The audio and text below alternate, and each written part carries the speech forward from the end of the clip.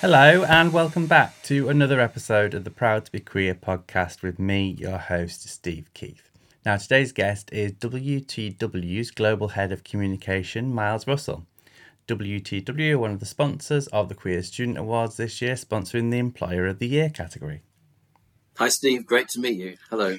Hello, great to meet you too. Let's start by giving the listeners a little bit of a potted history about yourself. Give us an introduction to Miles. Okay, Steve. Potted history. Well, so yes, I currently work, as you said, for a company called WTW, which is a global professional services firm. I'm in my mid-50s now. I turn 55 in 2 months' time. So not that I feel a day over 30, of course, but I've been working now for over 30 years. So I graduated and started working in 1990.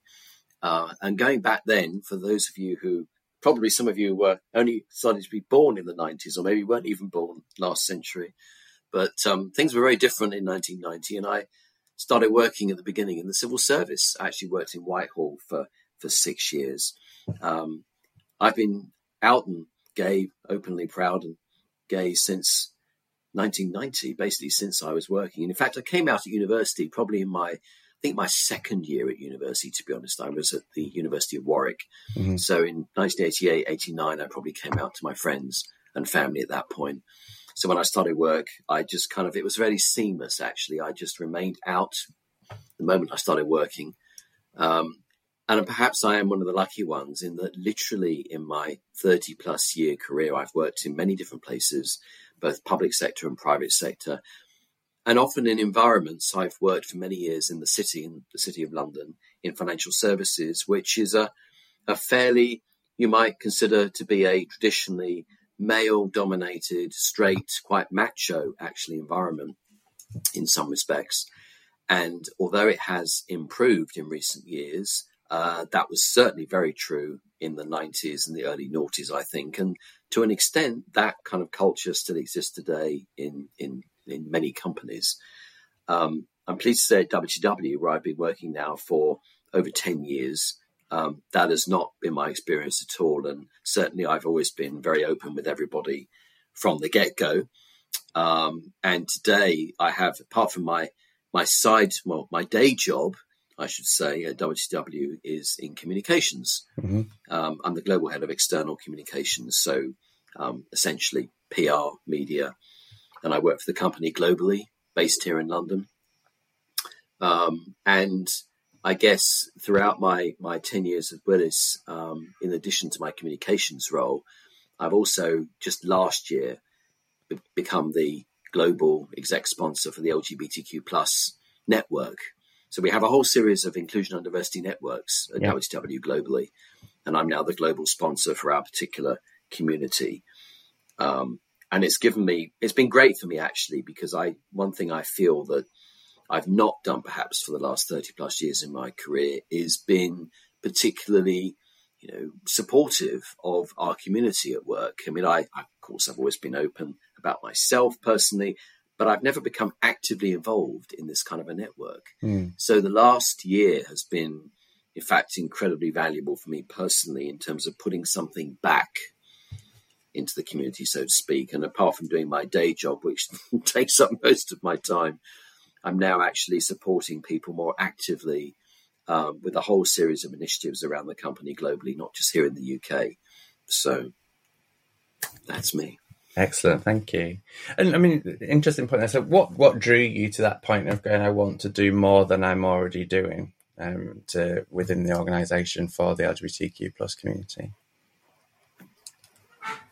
I think a couple of things, actually, Steve. One is partly age-driven. There was a realisation on my part that, I am in my mid-50s now, and I'm not sure how many more years I'm going to carry on working. But I thought, actually, it's time to do something above and beyond just the day job. And I need to make some time for that. And also, I have a sense at the moment, and we'll talk about this, I'm sure, but I have this sense at the moment that things are changing. And to me, it speaks to some of the challenges that we're facing at the moment, whereby people of my generation have got to a point where we perhaps took things for granted.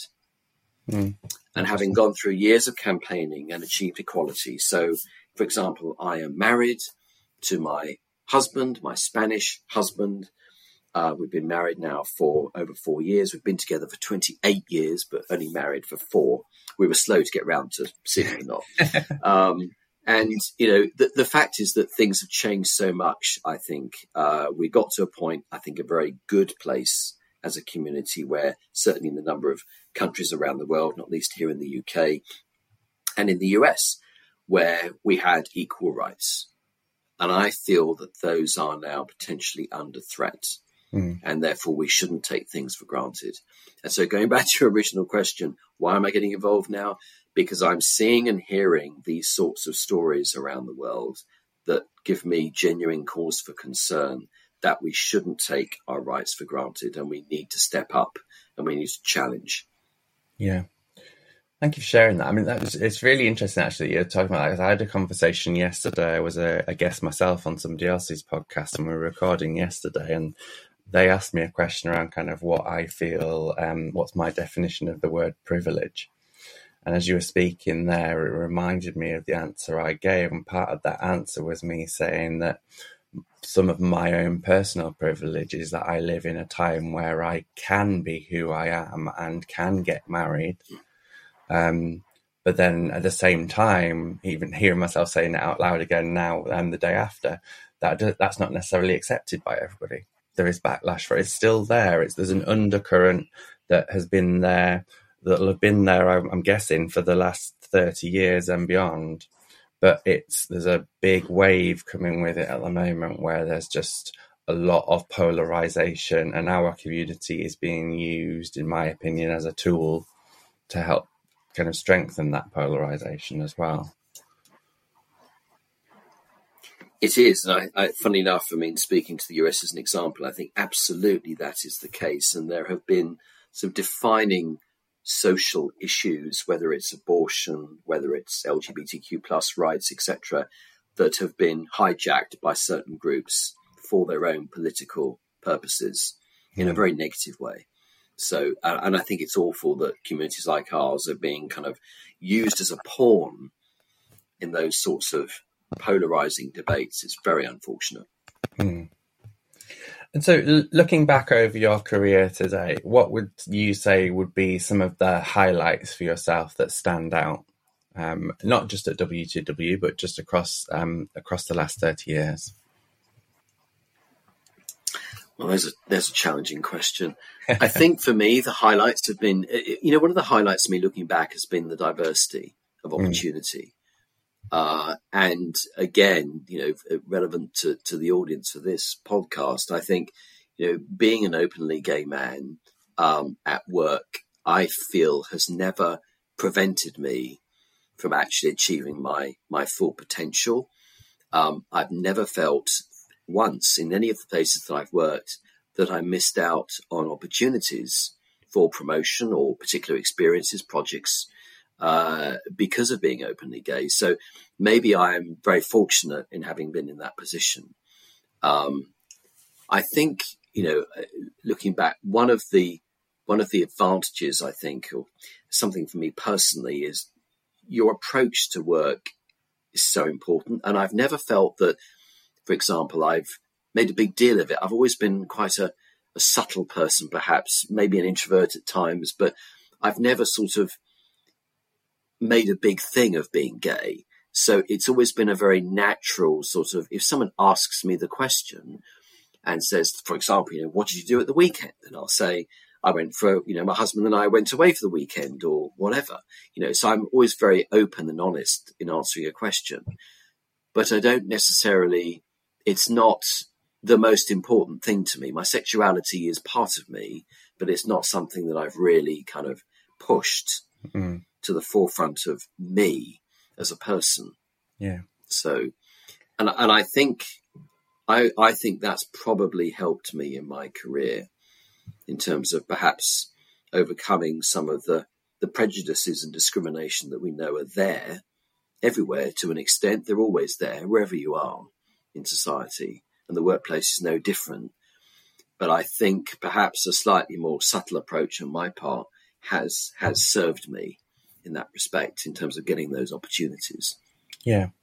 It's interesting that, because I can it resonates with some of my own experiences. I've spent time working in professional services and as a classroom teacher, and they were very different environments. There was one where I would have loved to have been able to share more about my life outside of work, but I didn't feel it was necessarily appropriate, although I was concerned that it would attract the wrong attention, if that's the right way of phrasing it. And then a workplace that helped me to feel very comfortable about who I was, and able, therefore, to openly share things about what was going on in my personal life or what I'd done at the weekend, and who that group of people that I'd kind of done those things with were. And a lot of that for me, when I was back in the private sector, was to do with how the organisation cultivated a culture of openness with people. Has that been your experience? Even if you feel, I suppose what I'm getting at, even if you feel that you've perhaps been subtle about it, it's not necessarily something that you need to go singing and dancing about off from the rooftops, I would suggest that's an indication that the place where you were working facilitated that to a degree. I think that's right. The reality is, I mean, certainly my experience the last 10 years at WTW has been, it's been a very open culture and very supportive of all aspects actually of inclusion and diversity.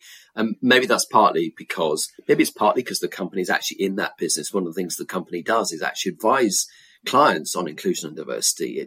It's one of our areas of focus is about the workplace and culture. And employee engagement. So that probably helps. And I think we've replicated what we do for our clients externally in terms of our culture internally for our kind of 46,000 colleagues globally. So I think that has certainly helped. But even despite that, though, and I think you and probably maybe some others this will resonate with, there is still today situations where I find I might be at a work event and I'm talking to someone and they ask me a question and I slightly pause because I'm looking at the individual I'm talking to and thinking, you just know, kind of maybe it's judgmental on my part, but you have a sense that this person probably isn't necessarily in tune with me, let's put it that way. And you feel slightly reluctant almost to say, my husband. I still get the words out there, but I'm not exactly, as you put it, I'm not exactly singing about it when I say it. You say it slightly reluctantly, I think. There are some people you feel more comfortable talking about this with than others. Yeah, and there's an element there, and I'm just thinking of a question now that might make you chuckle. I hope it does.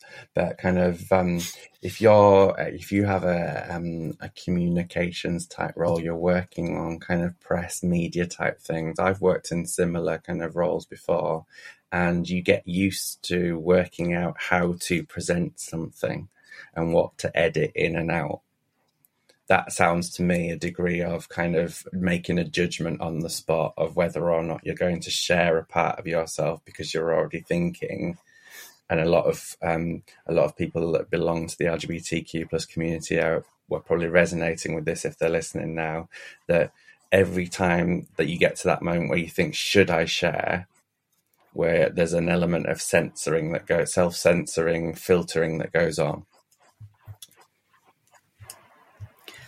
I think that's true. I think self-censorship, self-editing, whichever term you want to use, I think that's true for everyone, isn't it, in life, actually, regardless of whether you're, a member of the LGBTQ plus community or other. I think everybody goes through life, I think most people, at least anyway, with a degree of self-censorship in terms of what you choose to share with individuals, whether it's actually at work or outside work, funnily enough. I think we all do that to a degree. But you're right. I think that's absolutely valid in terms of, a member of our community. Absolutely. I would agree. I think kind of the difference that the majority of people that might do that would be that I would argue that they don't necessarily having to assess the level of danger or threat, particularly for some people within the LGBTQ plus community who are being openly attacked in the media by governments. That it's not even a case of even thinking about whether or not you're going to say anything. You just don't, because there's a risk or a threat to life in a sad way. Well, so you raise a very important point there. I mean, I think, working for a global company, clearly we have operations and therefore employees in countries where it is illegal to be gay. Yeah. And as a company, we take the view that what we can control is what happens within our own four walls. I think in those countries, we support our people internally and make sure that they feel that they're able to be themselves at work.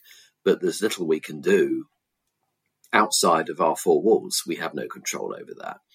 But I appreciate that in cultures like that, it is very difficult for colleagues to feel truly open at work, because they might feel that someone would report them externally and that then socially they'd have serious problems with their family, friends, etc. outside of the office. Yeah. So it is a real challenge.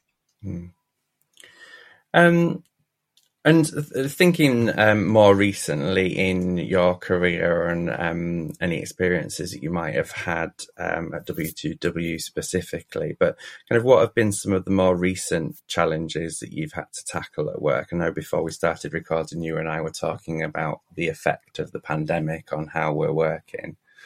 What does the world of work look like for you?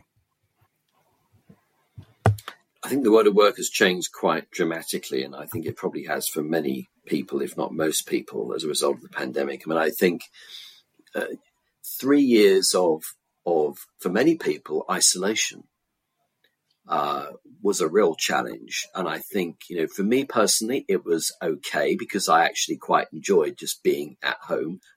I'm lucky. We have a nice space at home. We had a big garden. I could take the dog out for a walk. I could still do all of my job remotely. Working at home, I was kind of fully operational, but in my own space. And quite frankly, we were very comfortable throughout the pandemic. We were lucky. I appreciate the fact that there were many colleagues who I was speaking to who were not in the same position. And I think there were huge challenges for some people, not least, members of the LGBTQ plus community who, particularly young people who were perhaps at home in an environment, they felt trapped. They were unable to go out, see friends, mix some members of the community and lead a kind of, a normal social life and interact with people. And I think there were some serious challenges for people. I think mental health, mental well-being suffered a great deal for many people during the pandemic. And I think the consequences of that are still there for many people. I think, at our company, we've been very fortunate in the sense that post-pandemic, we haven't had this kind of black and white approach of, you have to be back in the office 5 days a week. I know there are many companies that have kind of instructed people to do that. We've generally adopted a very hybrid approach. So personally, I only go into the office maybe, 1 day a week, 1 day every couple of weeks. And it's for a very specific purpose to actually go and meet members of my team or have other meetings. And then I come home again. So what I don't do is go into the office just to kind of sit there and do email all day, because actually I'm far better off doing that at home, far more productive at home. So I think the pandemic has been probably, certainly in my 30-year career, I think the pandemic's been the single biggest challenge that I've certainly faced in 30 years. And that's probably true for most people, actually. Challenge / positive shift, perhaps? Or was the positive shift already happening for you in terms of the culture that was at WTW before the pandemic? It depends partly on your own individual personality. And also, I have to say, where you are at in your career, where you are age-wise. So I and perhaps people in their 20s would disagree with me when I say this. I mean, I look back at my 20s when I first arrived in London, and it was just such an exciting time in my life. I mean, it was like, wow, here I am in London, going out all the time. You know, you worked hard, you played hard. Yeah. And my networks, the networks that I still have today professionally, are networks that were, to a very large extent, built back in the 90s, in my first decade of working. And they were built through social interaction. And dare I say, they were often built in the pub, you know, after work. But they were built through that kind of in-person interaction.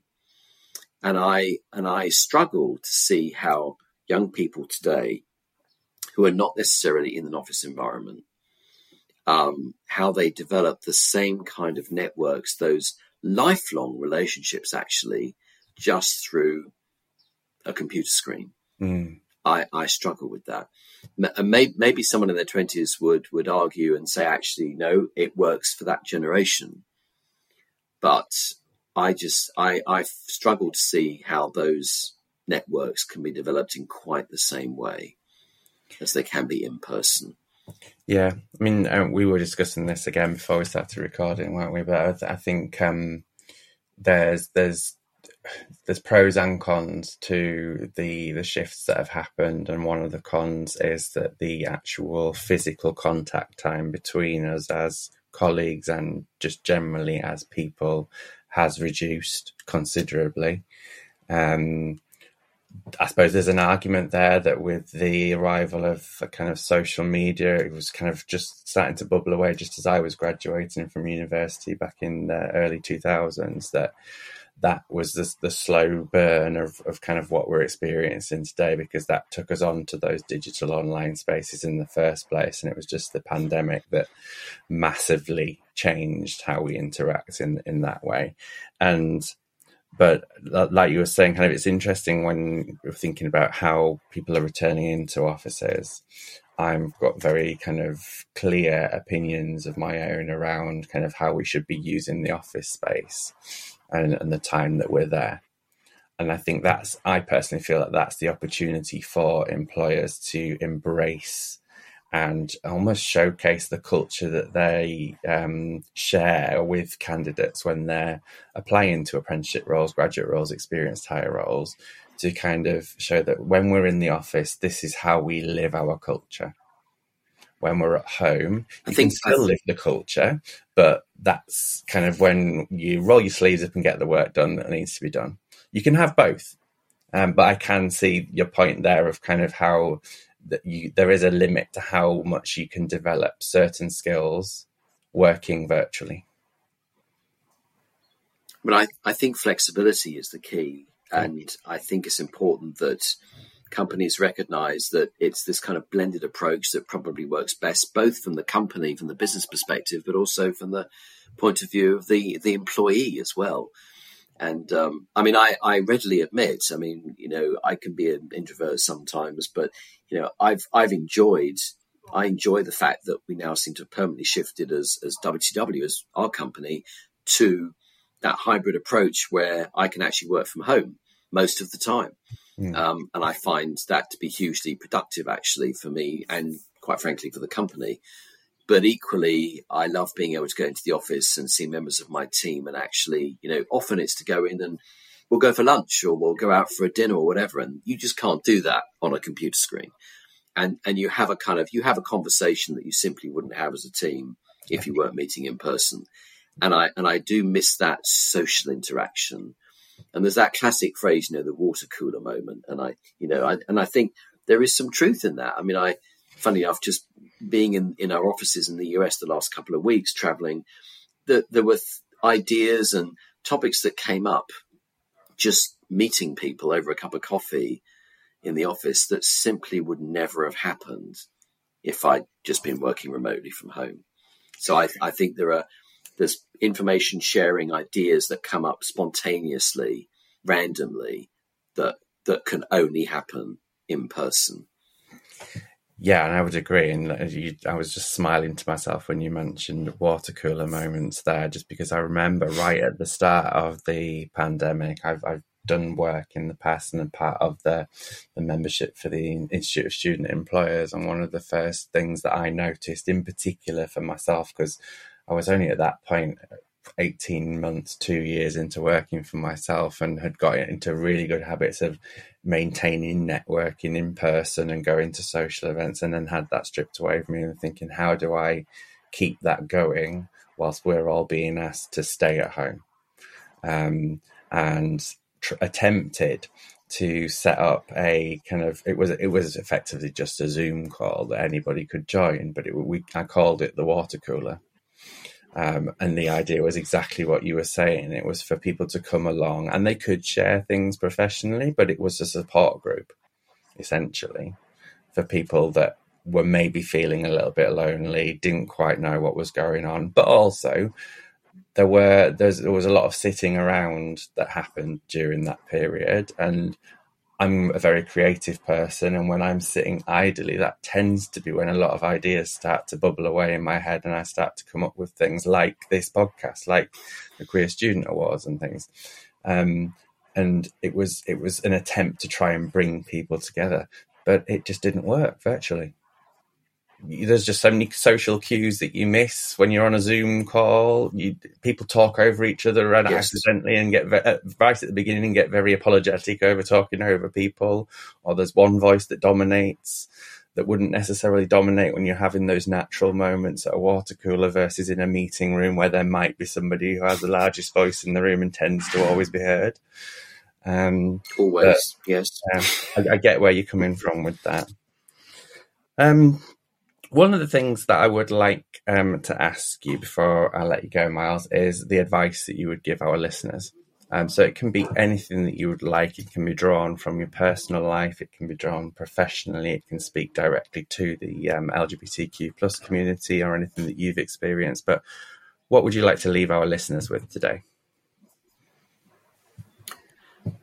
I think there's one thing that I keep telling myself and have done for many years, which is, I know we always hear this phrase about, be authentic and bring your true self to work. And I think the way I interpret that for me is just be honest. Be honest with yourself and be honest with others. And that's about everything in life, to be honest. I think, whether it's the fact that you're a member of the LGBTQ plus community or whatever, but my kind of ethos is be honest, and be honest with other people. And in my experience, generally, that tends to get you the best result. Yes, there will always be exceptions. People are people. Not everyone will always like you, but at least be honest to yourself and trust. And the other thing I would say to myself, Steve, is trust your gut instinct. My experience over life, and this does take a few years, you get to a point where you realize, actually, your gut instinct is usually right. Trust it. And go with it, and it will serve you well. Yeah. That's good advice. And that last piece there resonates specifically very well with myself. I've had a lot of moments of self-doubt and imposter syndrome creeping in over the years. And there's been moments where I just go, no, just stick to your guns, trust your gut, and you'll be fine. And touch wood, it hasn't blown up in my face yet. So for anybody that's just listening to that and thinking, I'm not really buying into that, then do it. Yeah, would be my advice. But always seek help from other people as well. I mean, I think one of the things I'm very proud of, actually, where I work today at WTW, is the networks that we have. And I'm constantly communicating this message to the organization, which is, if there's someone out there that feels unable to be themselves and they feel uncomfortable in the position they're in, or they feel they have, for example, a manager or whatever that's not going to be positive towards them if they come out, then I'm always very keen to encourage those people to come and talk to me or another member of the network, because it is there as it's a support network in essence. It's there to kind of ensure that we have a genuinely open and welcoming culture. So that's key. Yeah, and I think that's a really good point, actually, because sometimes I suppose there could be a danger of looking at employee resource groups, whatever label you want to attach to them within a workplace, and thinking that it's just a space to go and talk about issues that are relevant to that particular community and how that is going, how you're going to collectively change that or shift things. But you're right, they are essentially spaces where people who are like-minded or from the same similar backgrounds can help each other. We create a safe space, and that's what it should be, and that's what it is. So, yeah, absolutely. Excellent.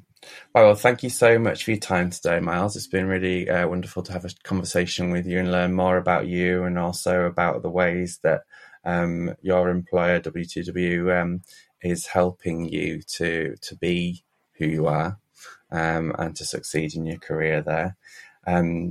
So thank you very much. Thanks, Steve. It's been great. Thank you. And for everybody listening as well, thank you for joining. Been great to have you with us for another episode of the podcast. As I mentioned at the start of the episode, tickets are currently on sale for the Queer Student Awards that are happening on the 14th of June in Manchester. WTW are one of our sponsors. They're sponsoring the Employer of the Year category. Our shortlist this year features EY and AstraZeneca. So they'll be battling it out for that award on the evening. So do go along and have a look on the website.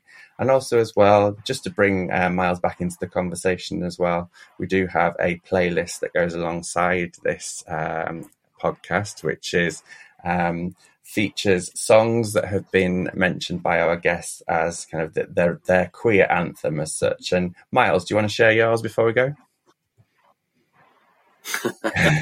Yes, it's funny because it's a song that isn't necessarily associated with a film that's it's a film called Beaches, which many of you will, I'm sure, know, and has Bette Midler in it, and it's not necessarily a gay-themed film, but it's a film where I've never met a gay person that didn't love this film and cry every time they watch it.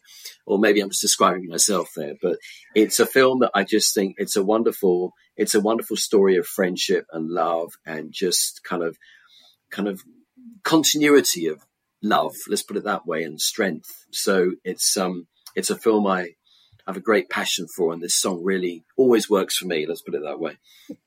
Excellent, thank you for sharing. I would agree, it's a great song and a great movie, and I've cried at that one as well, so you're not on your own there. It did take me a while to find the movie, though. I remember having a conversation with a friend and then being shocked and disgusted almost that I'd never watched it. So wonderful. Right, okay, so as I mentioned, that's on our YouTube playlist, and we are building a Spotify playlist to go alongside that as well, which we will continue to share through our social channels. So thanks again for joining me today, Miles. Thanks again to everybody that's been listening, and we'll be back very soon with another episode of Proud to be Queer. Bye for now.